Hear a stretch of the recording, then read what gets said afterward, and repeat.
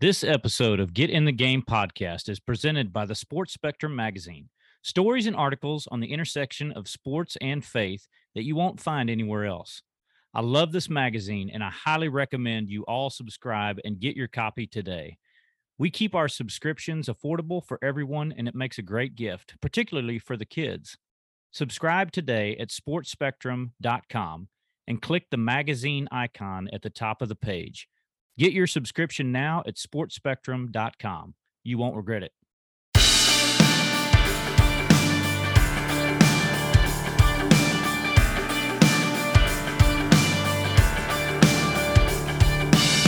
Hello, welcome to Get in the Game podcast with your host, Scott Langer, former MLB star and current water mission advocate. Oh yeah, and he also happens to be our dad, so let's dive right in.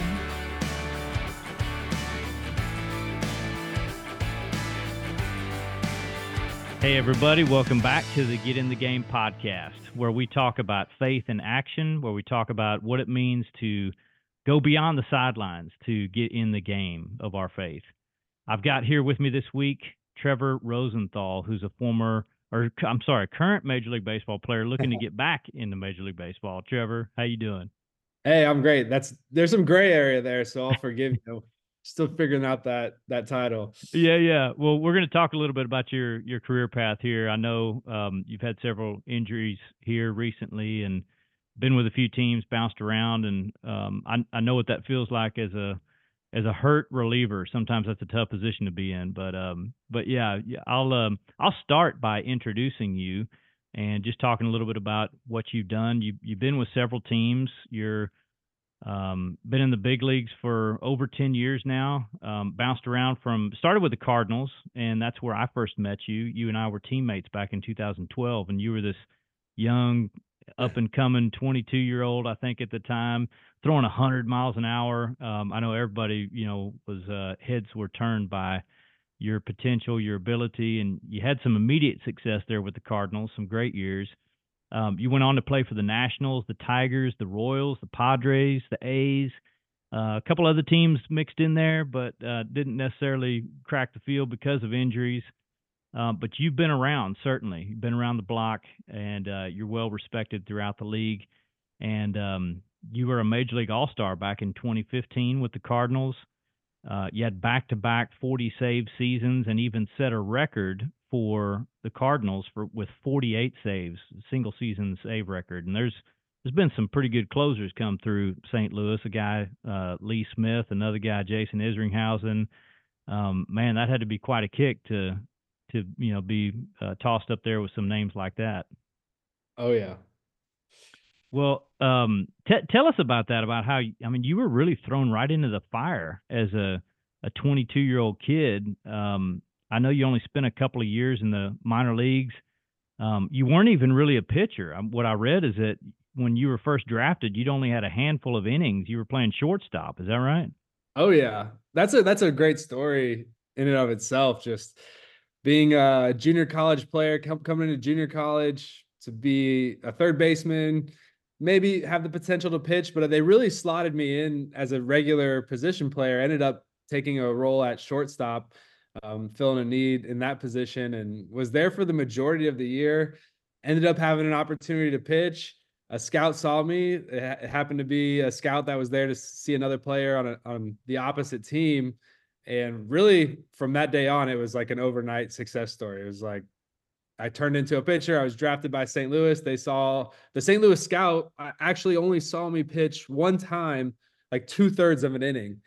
And that was enough for him to go in to the draft room and convince them to select me. They selected me in the 21st round, nothing extremely high, but still they were excited to get me in the system. And I was lucky to be drafted by the Cardinals. I mean, I can't imagine now. You mentioned being around the block, but I can't imagine a better organization to come up with. They had so many, coaches and just directors that were influential in my maturity in the game and as a person. And I think I attribute, a large part of my success to that.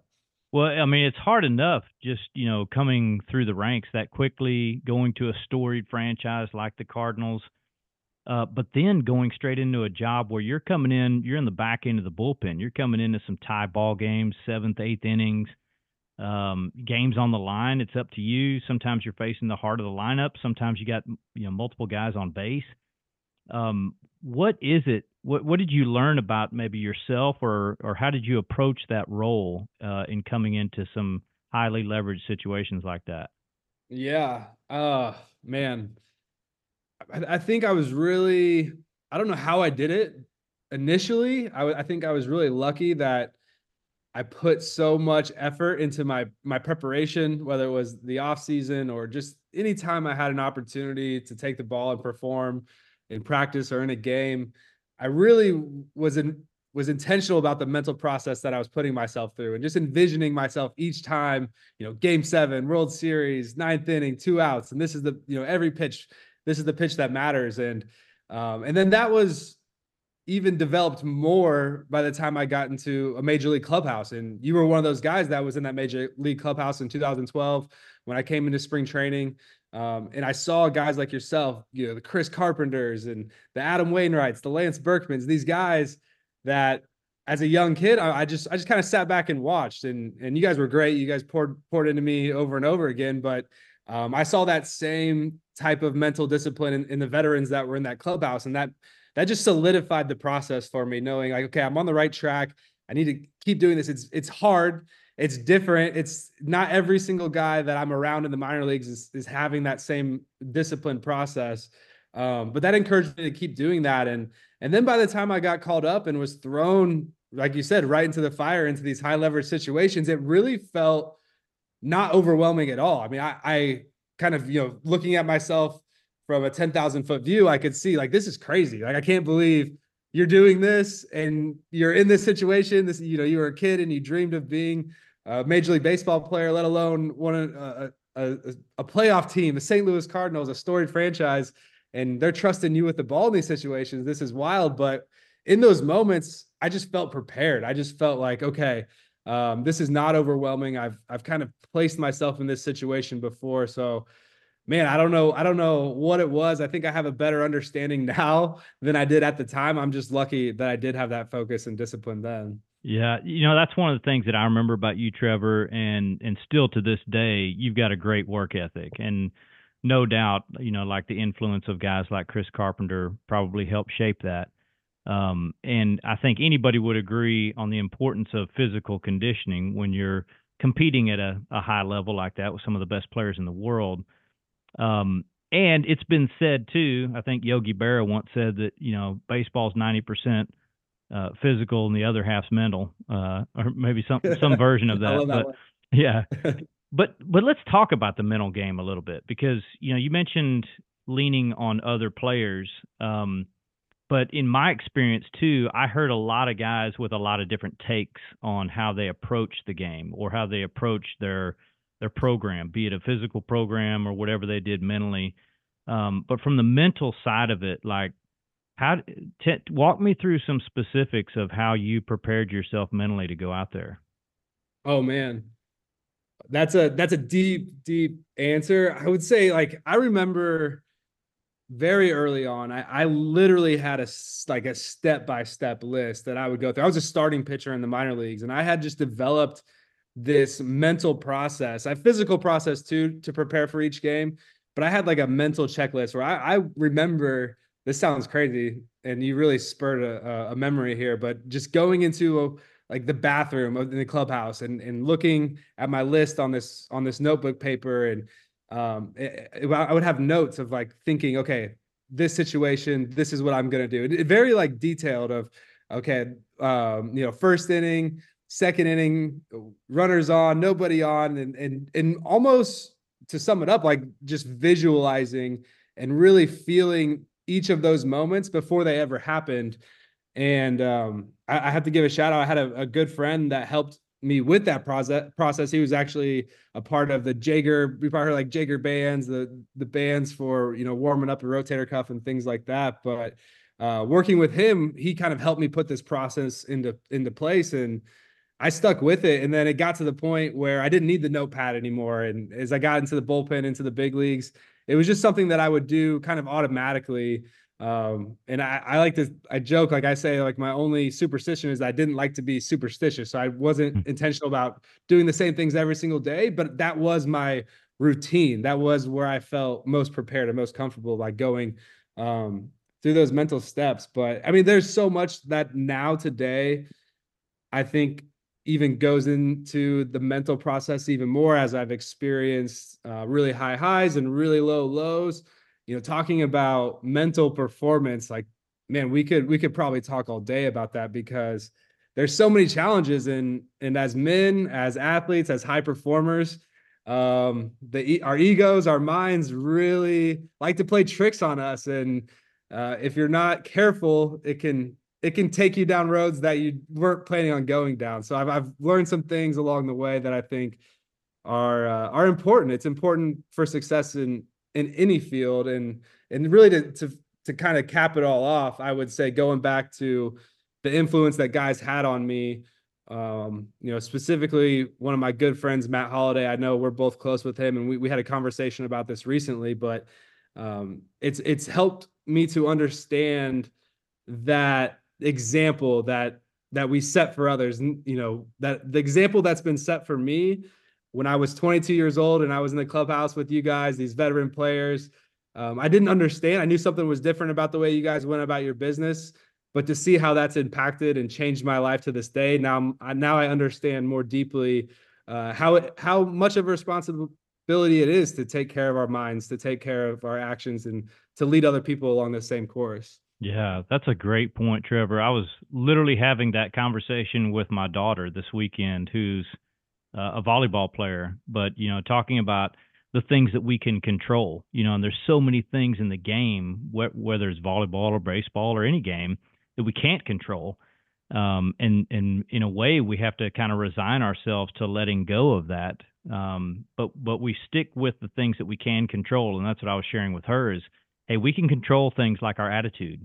We can control our preparation. We can control our focus in the moment, but I mean, there's things that we can prepare for and even write down in a script like you did and like see it play out in our mind, but we get out there and we can do everything right. And it doesn't always play out like that. And so that's, to your point, that's where it can really start to mess with us a little bit because we think, well, that's not fair. I mean, I did the work. I put in the time. I did everything that I needed to do to get the best result, and I didn't get that result. And man, that was something that I prayed about before I went out on the field every time is, give me the mindset to accept whatever results, may come. Let me be okay with that. And that was tough. That was probably one of the toughest things in my career. It is. I think it's just a tough, I mean, sports teach so many life lessons, and it's just like a great way to see that lesson played out in the sport, because if you haven't experienced it in life, like you're going to, like, life's not fair. People have different outcomes with different types of inputs. But it's so important to play the comparison game. And I think it's hard, as an athlete, you look around, and especially when it's your livelihood, and you have high expectations for yourself, and you see other guys getting promoted above you, or there's plenty of games where I went through all the things to prepare for the game, and I was taken out after 2/3 of an inning, and I couldn't even get out of the first inning of the game, and it was like, man, like, this is so frustrating. Why isn't it going to my plan? But in the long run, as I'm sure we're going to talk about, I've learned my plan isn't always going to be the best plan or what's ultimately my purpose. Yeah. We definitely need to get into that. First, I want to ask you just to kind of, build the context for what you went through in your experience. You had those amazing years on the front end of your career. I think you reached 100 saves, as quick as like in the top 3 in terms of like your age to reach that number. But then you had a variety of injuries. You had some arm problems. You had some hip problems. You worked hard. I mean, I know, you put forth your best effort in getting through those injuries, but then sometimes that leads to mechanical issues, which contribute to? I mean, that's such a fine feel for that fastball, especially when you're throwing it at triple digits like you did. And you can, start to have some control issues. And I know that was an issue for you. So all of these things kind of start to snowball. And how did that mess with you, with your psyche and your head, and just your feeling about, your purpose and your identity? Yeah, there was a lot of days where it was hard. Like I remember conversations with my wife or with my agent, and just feeling disappointed in myself, like letting myself down, or letting other people down. In I really early on, like I know I got to the major leagues early, but I had an idea that the opportunity I was going to have to play Major League Baseball was a short window to begin with. And then when these things started compiling, it really felt like that window was closing faster than I thought it would. And that was an uncomfortable feeling. It left me with a lot of uncertainty, and I wouldn't say I necessarily had like an identity issue at that time, but it was uncomfortable. Not having the success that I was used to, and kind of having that taken away from me, and having to look at things from a different perspective. But I can say, looking back now, I was super proud of the way I did handle it, and specifically after the 2019 season, where I really struggled. Had a great contract opportunity with the Washington Nationals, and my performance led to me getting released out of that contract and not hitting a lot of the performance bonuses and incentives that were in place. And I really just chose to just kind of wash it away and not think about it. I got home, I just went back to work, and ended up getting to a really good place performance-wise again. And that paid off in a really big way with an opportunity with the Kansas City Royals, which unfortunately that year was the 2020 season. And it was another thing where it's like, man, like looking back now, the story, if I tell the whole story, 2020 coming off 2019, 2020, get back into the who that Trevor Rosenthal had been. And then it was like that season was taken away from me. And then 2021, hip injury, that season was taken away from me after, all this work that I had put in to get back to the guy had got called up early at a young age in the major leagues. But going through it, man, there was so much peace, and I just felt like God was really at work. Just, it felt like he was taking care of me the whole time, and there was no worries. And I try to really use that now, even today, as I'm continuing to go through some seasons of uncertainty, where it's like, hey, look back at what you've been through and how you've been taken care of, and there's no need to worry. It might not look like your plan exactly, but it's going to work out. And so I know now, like I try and really put that at the forefront of everything I think about. So I want to talk about your faith background, because I'm curious if that was something that was well established before baseball ever, took its place in your life, or if that was something that did your faith develop as you were going through these experiences in baseball? Yeah, it was developed. I mean, I grew up in a Catholic household. When I spent time with my grandparents, they were at mass every morning at 6 a.m. With my family, with my parents, we were at the church every Sunday. Probably didn't miss more than a handful of Sundays my whole childhood, which was, I think, a big influence on me. I wouldn't say my faith relationship was necessarily as personal then as it is now. And I attribute a lot of that to the relationships I had through baseball, going through the minor leagues, through the baseball chapel, so many good chaplains that poured into the guys on those teams that I was with. And that really encouraged me to continue to keep digging, keep asking questions, and doing the work myself. But being surrounded by so many guys in the big league clubhouse too continued to really encourage me and show me that there was something greater than just the experience that I was having. And you could see that in their lives.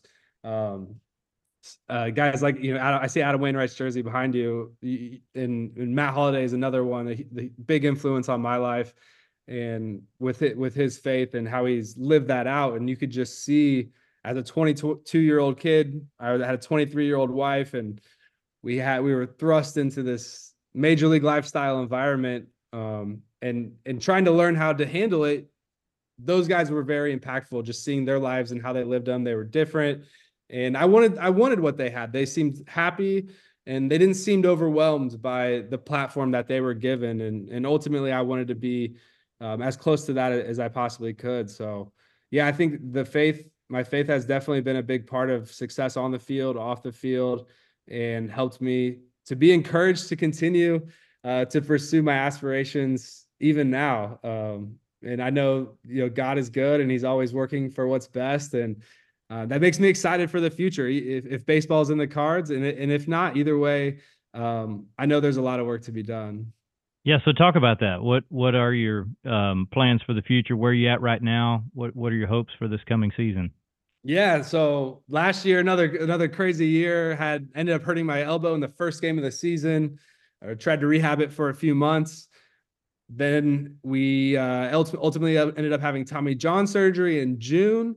So I'm in the middle of that recovery process now, about 6 or 7 months in. A few more months to go before I'll be cleared to return to competition in June of this year. So about halfway through the season is kind of the marker I'm eyeing to hopefully get back on the field. But at the same time, I've been exploring other options because I do understand that baseball will be coming to an end at some point. I've had some free time to explore some other things, and I'm excited about that as well. But I really am just trying to keep myself in a place of just continuing to rely on God and in my faith that whatever happens, like it's going to be good. I can't say exactly now what that is going to be, but I'm just continuing to look to grow and help others, impact the communities that I'm put into. We recently moved out of St. Louis, Missouri to Houston, Texas. So in a new place, meeting new people, and have a lot of opportunity, whether that's in baseball or not. So just continue to look to rely on the faith and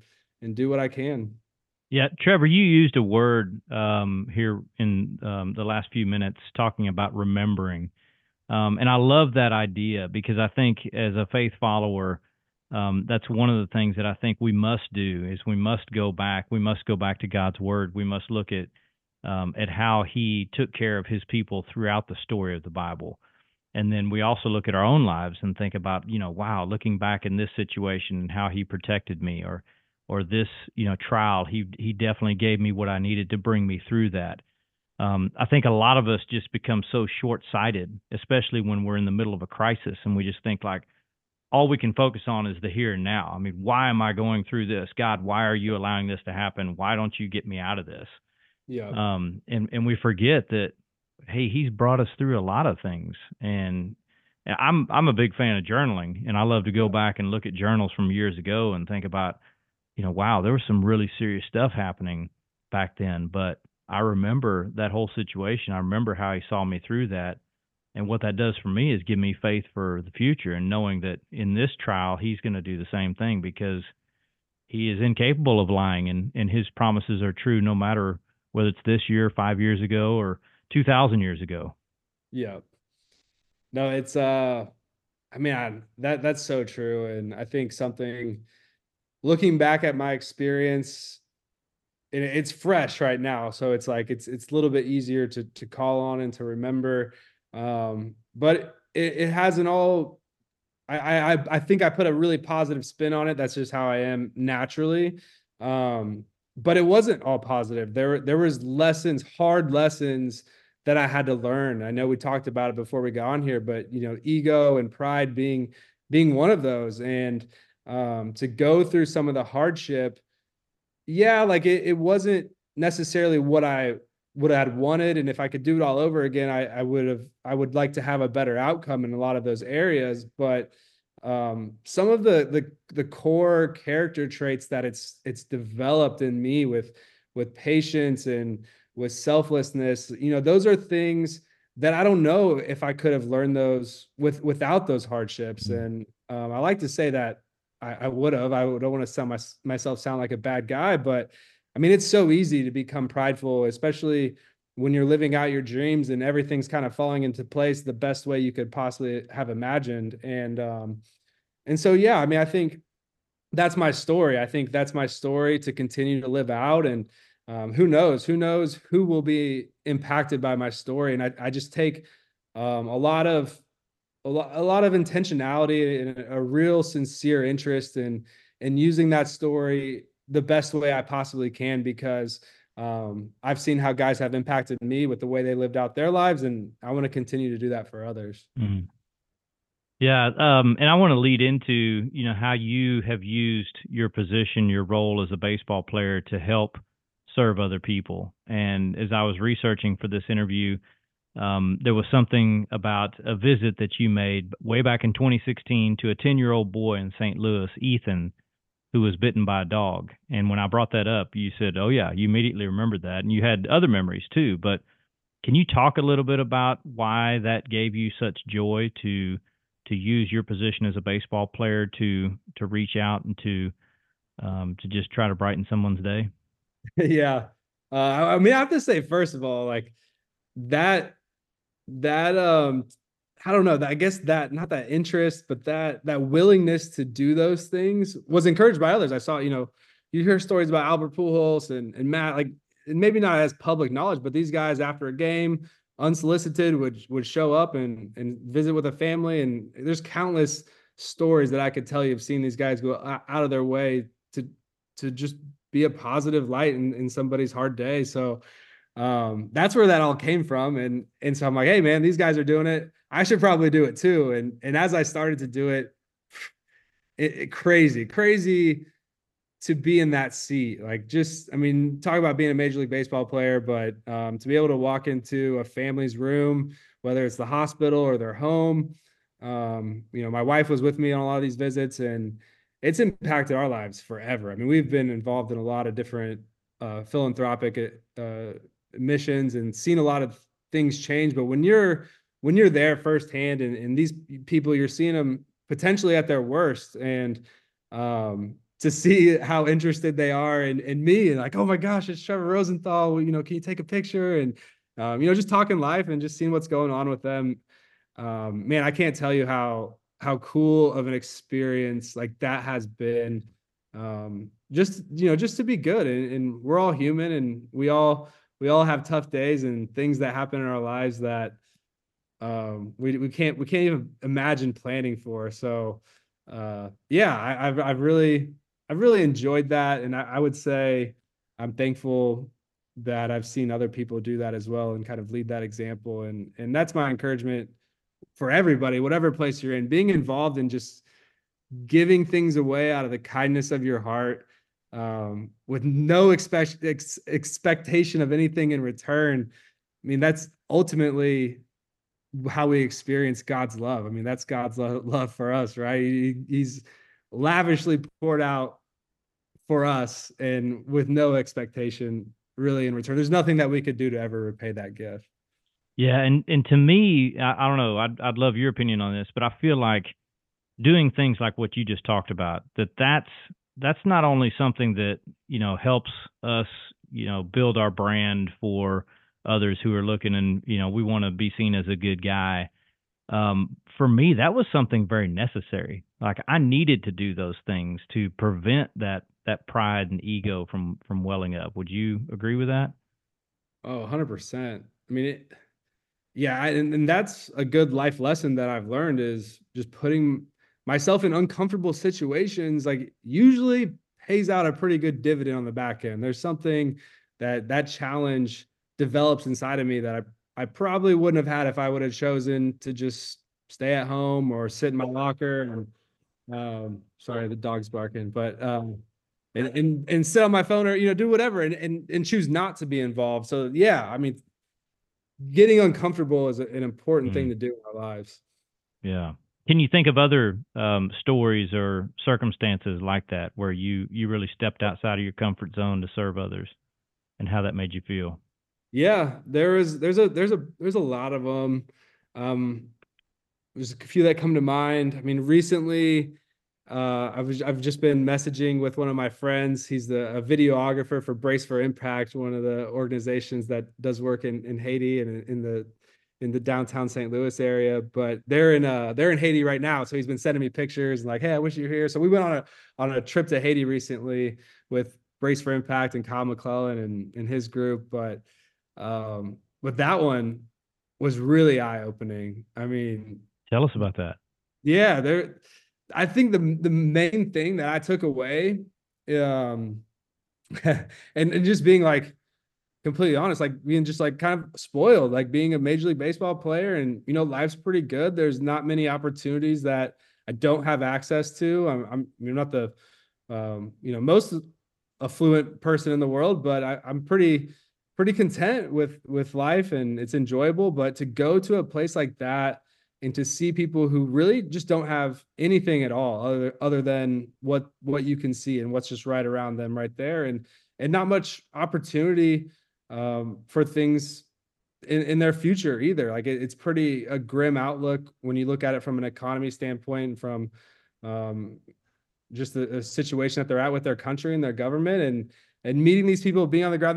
They were so happy. Like we had such a good time with these people. Beautiful country, beautiful people. They were very kind, and I enjoyed spending time with them. And it was just a really I don't know, like mind changing experience to look at my life, myself, like, man, like how could I ever complain about anything? Like, not only is this life super short, but like I have it really good. And if somebody with absolutely with far less than I've had and I'll have in the future can be happy, like I should definitely be able to be happy. So man, I really enjoyed that, and that I'm glad. I can't wait to go back again. I mean, I miss it. Seeing the pictures, seeing some of the people that we met I guess it's been about 2 years ago now, and how much they've grown in that short period of time. Man, that was a really cool experience. Trevor, I think your whole situation equips you to speak on this, and so I just love to hear your thoughts. Can you explain why God's plans are always better than our plans, and how do you get to a spot where you can trust that God's really got the best plan, and that my plan is, as much as I may want to write it down and plan for it and try to map it out to get there, I really have to relinquish the control to do that.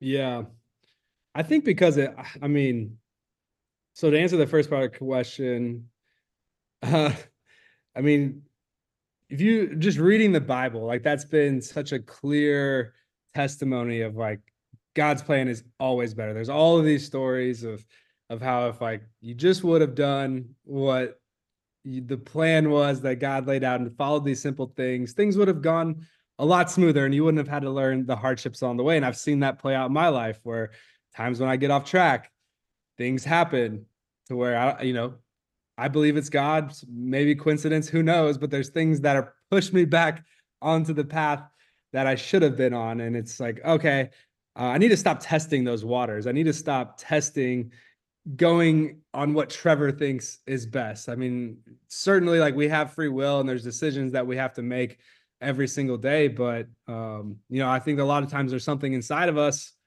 that gives us an inkling of what we should be doing. And I don't always listen to that voice. Sometimes there's another voice that I choose to listen to instead that thinks it has a better idea or is a little bit smarter. And I think Adam and Eve could maybe even relate to that voice and how tempting it is to listen to it. But man, just looking at my life up to this point, 33 years old, there's been so many amazing things that have happened I could have never imagined. There's been bad things that have happened I could have never imagined. And through it all, I can tell you, like, I'm still standing. I still have breath in my lungs, and so God is good. And I just really do trust that he is good, and whatever happens is for his good, for his glory, and ultimately what's best for me.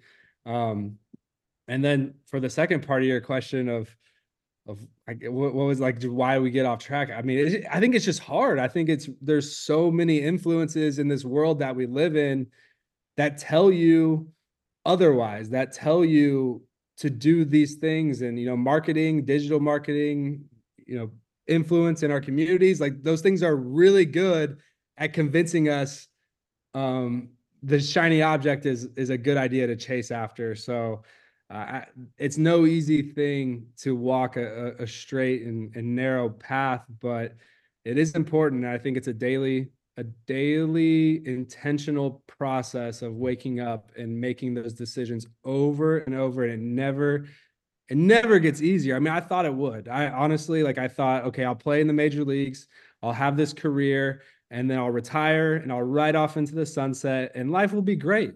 And it's just not the case. It's just, life is hard. There's a lot of things that responsibilities and choices that we have to make that have an impact. And it's really important to make the best ones possible every single day. Trevor, I love what you said right there, and it reminds me of Jesus's command when he talks about anyone who would be my follower. You know, one of the prerequisites that he gives is he must daily take up his cross and follow me. And whatever that cross may be, but, you know, it could be, you know, your career, or for someone else, it could be pride, it could be money, it could be a relationship. I mean, we all can insert, you know, what we really have to struggle with. But if we lay that before God, if we hand it to him and say, this is not mine, this is yours, and I want to be about doing your will and not going after my own plan. Yeah. And the Bible says we have to do that daily. And I think that's a great point. I think that's a great encouragement for our listeners too. It's a simple prayer that we can just pray in the morning and say, God, you gave me this day. I'm going to give it back to you. I'm going to do everything, you know, every action that I take, every word that I speak is going to be for you. And that's a great way to just start and a great way to serve.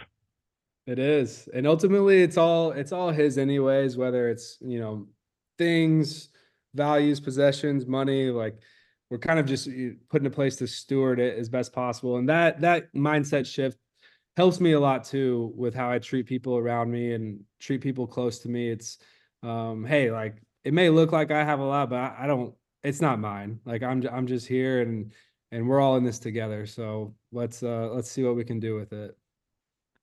Trevor, thank you for your wisdom. Thank you for sharing your story. I really look forward to watching this season. I pray that these injuries that you've dealt with maybe can find some resolution and you can get back out there and do what you love to do. And would love nothing more than to see Trevor Rosenthal be the comeback player of the year. I'm rooting for you, buddy. Hey, I appreciate it. Thanks for having me on. I've listened to the show. I love what you're doing. Obviously, I love hanging out with you. I wish we got to see you more, but this was very, very cool. Thanks for having me. Yeah, you bet. And I'm really grateful for your story and hope that encourages the people listening. Take care, buddy. Thank you for listening to today's edition of Get in the Game podcast, part of the Sports Spectrum Podcast Network. Check out sportspectrum.com for more content, and while you're there, consider subscribing to our Sports Spectrum magazine. It makes a great gift and is perfect for the sports fan who loves Jesus. You can subscribe today at sportspectrum.com. Thanks again for listening, and we'll see you next time on Get in the Game.